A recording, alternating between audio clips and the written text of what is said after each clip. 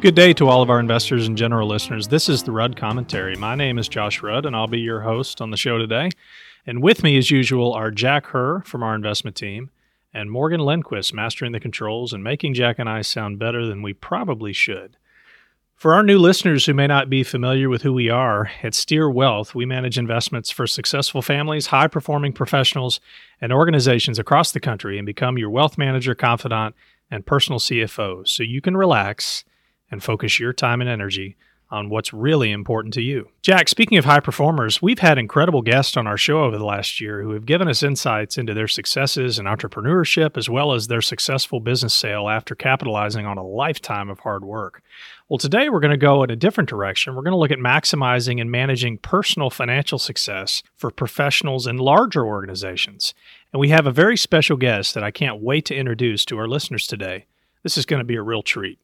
Jack, why don't you take us into the trading room and give us an update on what's been going on over the last month? Yeah, Josh. Well, first off, I'm really excited for our guest today. I think she's going to give us some great insight, but I won't give up too much. So going into the trading room, the main focus in the market continues to be inflation for obvious reasons. We look at the consumer, we look at the investor, pretty aligned there, focused on inflation and increasing prices. But the real question is now becoming, are we going to go into a recession? Last quarter, GDP was negative.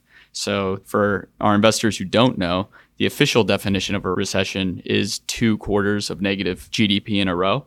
So really just Q2, if we do see those negative numbers, we will officially be in a recession. Josh, just wanted to give our listeners an update on what we're looking at. Trends like consumer confidence is slowing, rates going up, both interest rates, mortgage rates. Yeah, the mortgage rates, that's been a real issue, hasn't it? Especially for young families looking at buying a home. You know, that cost to borrow that money has increased dramatically just over the last 3 months. I mean, I think we're just below 6% now, aren't we? Yeah, exactly. And you pointed to it. I think it's the pace of which these rates are moving up that's surprising a lot of people, especially people who may have been refinancing or looking at buying a house just earlier this year. But the one thing I did want to bring up and remind our listeners is that the market is forward-looking, right? It tries to project about 6 to 12 months into the future, what's going to happen. Of course, none of us can accurately do that most times, but the market is forward-looking. I just wanted to give an example to our clients from 2019 when we had a lot of uncertainty. COVID came through, we shut down our economy, and by the time we were really shut down, the market decreased so quickly, but then bounced back so quickly as well. When our economy was bottoming out, the market was actually rallying. So for those of you who may be thinking, hey, the worst is yet to come in the economy, what's going to happen in the market? Just wanted to give a reminder to our clients that the market is forward-looking. It is taking in a lot of this information. So, Jack, I'm really glad you brought that concept up because I believe it's one that really frustrates investors, especially those that are trying to time the market to move in and out. And that's a strategy that's very difficult to be successful at. So I want to give our listeners just a quick example of how forward-looking the market is. So if you think about a long train, and I like to use this analogy because our economic engine really reminds me of the engine of a train, Jack. And we're running through the countryside and we're going through mountains up and down. And the challenge with investors is most of us are sitting on the caboose. And we're all the way at the back. And a lot of times the markets or the economy will make a turn or go over a hill. And the engine could be experiencing sunshine and growth and really in a nice flat level grade. And we're still quite a ways behind around a corner. And we may be experiencing a lot of thunderstorms and rain and a pretty bleak future. But that economic train has already turned the corner. I'm not saying that's where we are now. You'd mentioned the recessions earlier. And I think it's very possible that we are actually already in a recession at this point. I think it's an important concept to remember. And I'm really glad that you brought it up, how forward-looking the markets are. Just to sum it up, I think we do expect some volatility through the end of the year. We've talked about that a lot in the trading room, but we'll keep an eye on it and I'll keep updating our listeners here. Josh, the last thing I wanted to briefly mention here was everyone's favorite topic, crypto. So we've seen some major volatility in those markets as well. I know a lot of people over the last year, they kind of use the words that it was a inflation hedge, that it was a store of value, but I just wanted to point out that it really is moving right with the market right now. It's pretty positively correlated. And if you want to hear more about our opinions on crypto, please go back to our episode 19 podcast about a year ago. We talk about that in greater detail, but really just wanted to give our listeners an update because I'm sure they're hearing a ton about it from their friends and the news and everyone else. Well, thanks for the update, Jack. Well, I'm very excited to introduce our special guest on the show today, Miss Shirley Ross. Hi, Shirley. Well, good afternoon. I've had the pleasure of watching Shirley perform at a very high level over the last 20 years. Shirley's a top performer in commercial sales for Trane, which is one of the largest, if not the largest, HVAC company in the world. For almost 30 years, Shirley's worked her way from a position as an administrative assistant to becoming a sales rock star here in North and Central Texas. And not only that, she's a pioneer for women in the HVAC industry and is often asked to mentor new female hires at Trane. Shirley has also served on the board of a major trade association and done some volunteer work for Big Brothers and Big Sisters. And in addition to all this, Shirley also went back to school to get an applied sciences degree in viniculture and enology to learn about one of her passions, which is wine and the wine-making process. Shirley, I have no idea how you accomplish everything that you want to accomplish and have time for it all. But welcome to our show today. Thank you, Josh. I appreciate the opportunity.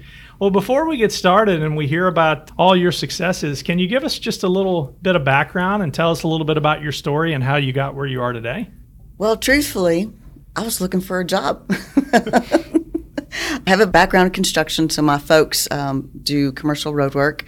So it just kind of fell into place that I ended up in an industry that is construction-based. As an admin assistant in sales and marketing, I saw the inner workings of what was actually happening in factories. So I worked at the manufacturing site first. And then a sales manager from Fort Worth came down for a big meeting, and we got to talking, and he said, "I want you to come to Fort Worth." And I said, "Why?" And he said, "Because you're a salesperson." And I said, "No, I'm not." Don't say those things. I'm not a salesperson. So through a lot of training, Dale Carnegie and going to UNT and things like that, a mentor was key to helping me get comfortable in my skin to accept what my calling really was, which was being a salesperson. Oh, that's incredible. So you weren't comfortable with that right out of the gate. Josh, who grows up saying I want to be a salesperson?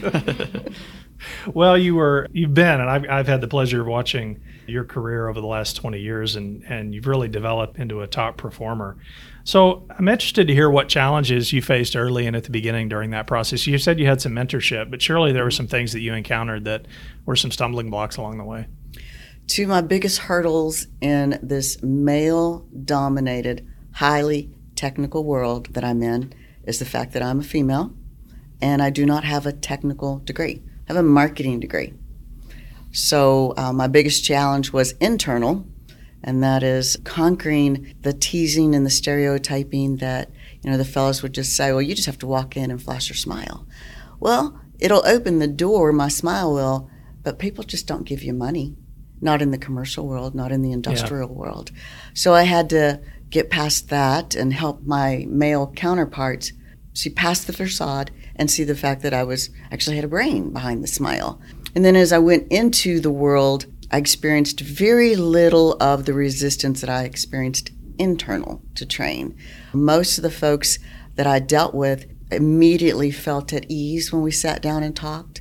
I didn't revert to this highly technical world we lived in, because the problems are technical, but how you solve them isn't necessarily technical. That was one of my strengths, is my ability to solve problems and ask questions and then shut up and listen for the answers.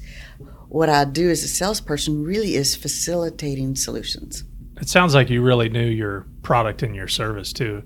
Before moving into the field, I spent 3 months with our service technicians. Yeah. So I was in overalls, brushing tubes and helping change compressors and running annual inspections on chillers and things like that. It was an opportunity extended to me that Trane clearly took a risk for. 3 months of my training in the field was a lot of money to Trane. It's a lot of money to anybody. Did you find that your time as an administrative assistant helped? Yes, because I saw the other side of the salespeople role. While people begrudge salespeople a lot in my industry because there's a lot of freedom in what we do, there's a lot of fun if you choose the fun path in what we do. So there's entertainment. And a lot of folks on what we call the fulfillment side, the internal side, sometimes resent that you get to go play golf with a client or you get to take them to a Stars game or whatever.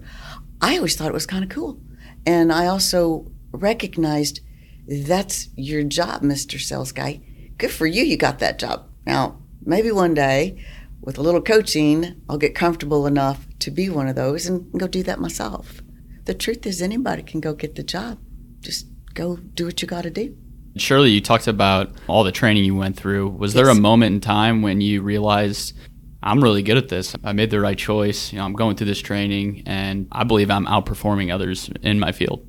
I think it was my first full year of selling, and I won my first award. It's called an EBS Elite. And what it is an award for exceeding the quota that is set for you. So there's various levels of that EBS Elite Award, and I've got a few of them stacked up in my bookshelf. But for me, when I feel like I've made it, or when I realized I had made the right choice, it was because customers were telling me that I was doing well, that I was solving their problems, that I was helping them overcome some of their technical obstacles without being technical. Because most of the folks I deal with are business managers. They're not necessarily technical people either. So when a non-technical person shows up to have a business discussion about your HVAC, either servicing, replacing, they're more comfortable talking to me. It's really that simple. The Red Commentary is brought to you by Steer Wealth. At Steer Wealth, our sophisticated team becomes your proactive wealth manager, your confidant, and personal CFO. So relax and focus your time and energy on what's important to you. Contact us today at info@steer.com. That's info@STYRE.com. Getting that positive feedback, I can really empathize with you there, because when you're going out and you're blazing new trails and prospecting for new business, it's a very lonely environment when you're out there and you get so many no's before you get a yes. And I think it's very discouraging. And part of the reason that successful salespeople are some of the highest paid professionals in the world, definitely among our clients as well. How did that change you when you realized, like Jack said, that you were outperforming your peers? Did it change your level of effort? Did it incentivize you to want to do better? Tell me a little bit about that. No, it did not change my level of effort. As a matter of fact, it helped me to feel bold and brave to keep doing what I was doing. And yes, you get a lot of no's, but I always giggled to myself as I walked away from those no's saying, bless their hearts, they just didn't know they need to do business with me. And that's how I overcame all the no's, because it can be discouraging. Well, it sounds like it can be pretty motivating to start getting some yeses Yes, from people. right off the chart. Yeah. So Shirley, I'm curious, in retrospect, are there some things you can point at that you attribute your success to? Absolutely. It was really people who helped me the most. It was mentors. It was my first real job, which was for a local architect. I went to work for him, answering phones as a receptionist, and one day just said, you're more than that. You can do more than that, and I see that. So then I was running around with a field architect, pulling punch lists at every big job in town. Will Rogers was one of them here locally.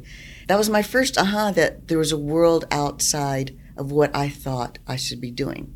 I'm very detail-oriented, and that has helped me in a sales role because I have that administrative background. I'm really good with the paperwork, which most salespeople aren't, right? Most people don't want to deal with all that stuff. So he helped me to start putting into focus that my future was more than what I thought it would be. So move over to train and had several wonderful mentors along the way. One who helped me get comfortable in my skin with who I was. The next who helped me really develop my sales skills from just admitting that it's going to be ugly out there, Shirley, but keep doing it. You're going to do well. He's also the person that helped me understand sales jobs are really difficult. So have fun. So we had fun. I had a couple of teammates along the way. We had a lot of fun while we're out selling. And then my last mentor, he helped just polish me up a little bit. It was a little country, even though I've educated myself twice while working full-time. But he helped polish me up a little bit, and we always had the joke that nobody at an industry function was allowed to sit next to me unless they had a purchase order. So that's kind of how we made things fun. So the mentorship, I think, is very important. And then on the flip side of that is starting to mentor other people. Once you've received all that goodness, then you want to share it. And kind of surprised how many people want that, want to know what I think about this scenario, or how do I overcome this objection. And you kind of start to feel kind of like, wow, good's been done for me, now I get to do good for somebody else. If we fast forward to where you are now and the success level that you've reached, I'm interested to know, as you look back, what are some of the things that you weren't prepared for with your level of success? So I was unprepared in a good way for what I'd be paying in taxes. That was certainly, I know I called you the first time. I thought I made a big W-2, and I said, oh my gosh, look at my taxes that I'm paying. And it still is, it's an even bigger concern these days. So wasn't prepared for that. I wasn't prepared for some conditional friendships along the way, because people start to look at you differently, and they do. Doesn't always feel good, but for the most part, if you've done a good job of choosing your circle, most of those people are going to remain in that circle. I'm interested in you were talking about people sizing you up. Did you have any other professionals that treated you different within your own company when you started to reach those really high levels of success? I'm just curious how you worked that, or if you even saw that. I did. So people know sales or view sales as a cutthroat industry, especially if you're 100% commission. But what I did experience on a very large account that I had been the account manager for 16 years, management decided that there needed to be an executive level type person. Okay, well, if I had feelings that might hurt, that they're not looking at me as an executive level top person. So they introduced somebody into the account, and I did my best to work with him. But, I felt it from the moment I sat down to talk to him. And then within a year, I was fired from the account. Oh, wow. I don't feel like that was all the customer's decision. It was definitely not a feel-good moment, since I'd been the account manager for this site for 16 years.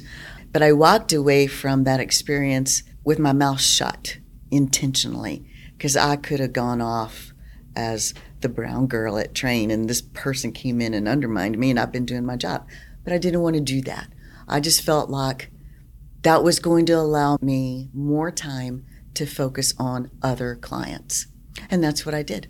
And I went on to sell 2 of the largest projects that I've ever done, and that Train has done turnkey. Sometimes when those things happen, if you choose the right response, good things are still going to happen. It didn't mean I was a bad account manager. Stuff happens, right, every day. But it sure did allow me to focus on some other folks who needed my attention at the right time.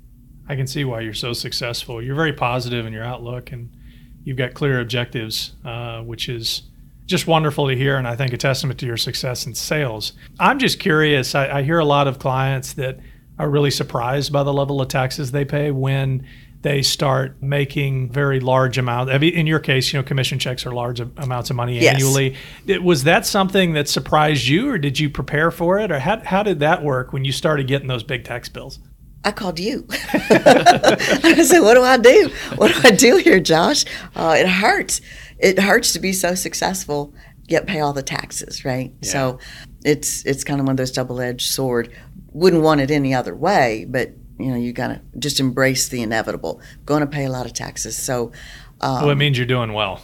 It does. So sometimes I feel like I'm supporting a small city next to me. But the other thing is, I wasn't prepared for taxes, but what I was prepared for was the fact that one of my mentors along the way said, dream big, Shirley. So while I'm accumulating this wealth, I did dream big. I wanted my own little place.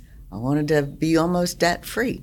I wanted this, I wanted that, I wanted to run cattle, I wanted to, at one point, was going to plant a vineyard on my place, and, all these things that I was prepared for, because being connected to you, Josh, you helped me to see that money is just a tool. Doesn't mean you spend every dollar you get. I actually turned it into a game. I think I once told you, now I'm trying to see how much I can save. It became a game, and I wasn't prepared to think like that. That's certainly a new way of thinking. So really, Shirley, I'll just ask you real directly, how lonely is it at the top where you are? Well, for a woman who has achieved the level of success that I have, it can be challenging and it can be difficult. And personally speaking, one of my biggest struggles is finding a fella who's comfortable with me. Yeah. Having the big W-2 and the big career and the spotlight a lot of times being on me, that positions men to be a little bit insecure. But the good news is I finally found one 2 years, ago. He not only accepts my success, but he celebrates it. And he brags about me. Congratulations. Wow. And that's a challenge. It's probably one of the biggest challenges for a woman, first of all, in a male-dominated industry, and then a single woman at that. Shirley, what are some of the benefits of working with an investment advisor? I never worry about my money. I think maybe once or twice I've called Josh over the years and said, oh my God. But then you've started putting out the emails, the weekly, biweekly, monthly emails that speak to the market, what it's doing, which, you know what I know? HVAC, wine, and a little bit about cows. So I trust you, Josh, to know about money. So when you're sending out your emails, I think you sent one out this week that said last week, the market rallied. I said, all right. So I don't need to panic. And being connected to you allows me to feel at ease with what's going on in the world so that I can focus on what I do, which is sell air conditioning and all that other stuff I like to do on the side. The truth is, I strive to keep my life simple. There's nothing extravagant about me. I don't do extravagant vacations. I'm actually trying to build my place as my vacation spot so that I don't want to leave. And I typically don't want to leave. If I want to go fishing or swimming or hunting or go play with my cows or whatever, I'm creating my simple vacation world. So Shirley, you talked about just how simple you've made things, and really what I'm seeing is just a low stress environment for you moving forward. So once you hired an advisor, what are some specific things that improved, not just now, but as you tried to build your book of business and become more successful? How did that free up your time? I don't know that it freed up my time because I never spent a lot of time worrying about my money. I just thought the only thing I needed to do was put money in my 401k. Well, since connecting with you, I've realized that's limited thinking. That's not dreaming big. That's limiting myself if that's all I'm going to do. And back to a statement I made a little bit ago, sometimes I get in these groups where I make saving money a game. At what age can I dial it down and part-time work and semi-retire, but still live comfortably knowing that my W-2 is going to be cut dramatically when I move into a different world? I like your response as always. Let me worry about that, Shirley. You do what you want to do. When I called you and said, can I spend $70,000 on a tractor? You said, Shirley, you do what you need to do. My job is to make sure you have the money and the resources to do what you need to do. For me, that's just peace of mind. And that's really what I need more than anything. It frees space in my head, right? Because I got peace of mind when that space can be filled dreaming big and solving problems and having fun. Well, thank you very much, Shirley. It's been just a great show, and just wonderful advice, and I think very motivating advice for some of our younger listeners who are at the beginning of their professional career and they're looking to reach that next level and become a high performer. And that's what I want to ask you about in closing is, do you have any advice for professionals, not only in your industry, but other industries who may be encountering challenges or who want to reach the level of success that you have? 2 things. Dream big. Do not put limits on yourself. Dreaming big and not limiting yourself. The other thing is finding mentors, finding people who genuinely care about you. And what I've found is mentors have approached me. Can I help you? And that's an amazing feeling. They see something in me that I didn't even see in myself. And now I see people and I walk up to them and say, can I help you do that now? And I think that's the full circle that we're trying to get to, is find a mentor, or if you're fortunate enough, let somebody help you. Put down your ego, put down your pride, and let somebody help you. Because you might be surprised what you can achieve when you let somebody help you. Well, thank you very much, Shirley. And I know I can speak for Jack and Morgan and all of us here. We're very glad we had you in today. And the value that you presented on our show, I'm sure it's speaking to most of our listeners. Thank you very much for joining us. You're welcome, Josh. It's been my pleasure. And thank you to all of our listeners for taking the time to listen today. As always, if you enjoyed this show, please subscribe to the Rudd Commentary on Apple Podcasts, Google Play, or your preferred podcast platform and never miss an episode. Also, if you know other investors that would enjoy this show, please share the Rudd Commentary podcast through email or on social media. We also love feedback on our program, and we'd like to hear your ideas for future topics. If you have the time, we'd enjoy hearing from you. All of us here at Steer Wealth would like to thank you, our investors and clients, for your trust. Thank you for allowing us to be part of your long-term financial journey. We take this role very seriously. Thank you very much for listening today. This is the Rudd Commentary. I'm your host, Josh Rudd. And from all of us here at Steer Wealth, invest long and prosper. This commentary is distributed for informational purposes only and is not intended to constitute legal, tax, accounting, or investment advice. Nothing herein constitutes any offer to sell or solicitation of any offer to buy any security. All investment strategies and investments involve risk of loss, including the possible loss of principal invested, and nothing herein should be construed as a guarantee of any specific outcome or profit. Past performance is not indicative of future results. Any opinions expressed by employees of the Rudd Company are the Rudd Company's opinions and do not reflect the opinions of any affiliates. The opinions expressed by guest speakers are their own and do not necessarily reflect the views of the Rudd Company or any affiliates. Guest appearances on this program does not imply the Rudd Company's endorsement of any entity, person, product, service, or investment. All opinions are current and only as of the date of recording and are subject to change without notice.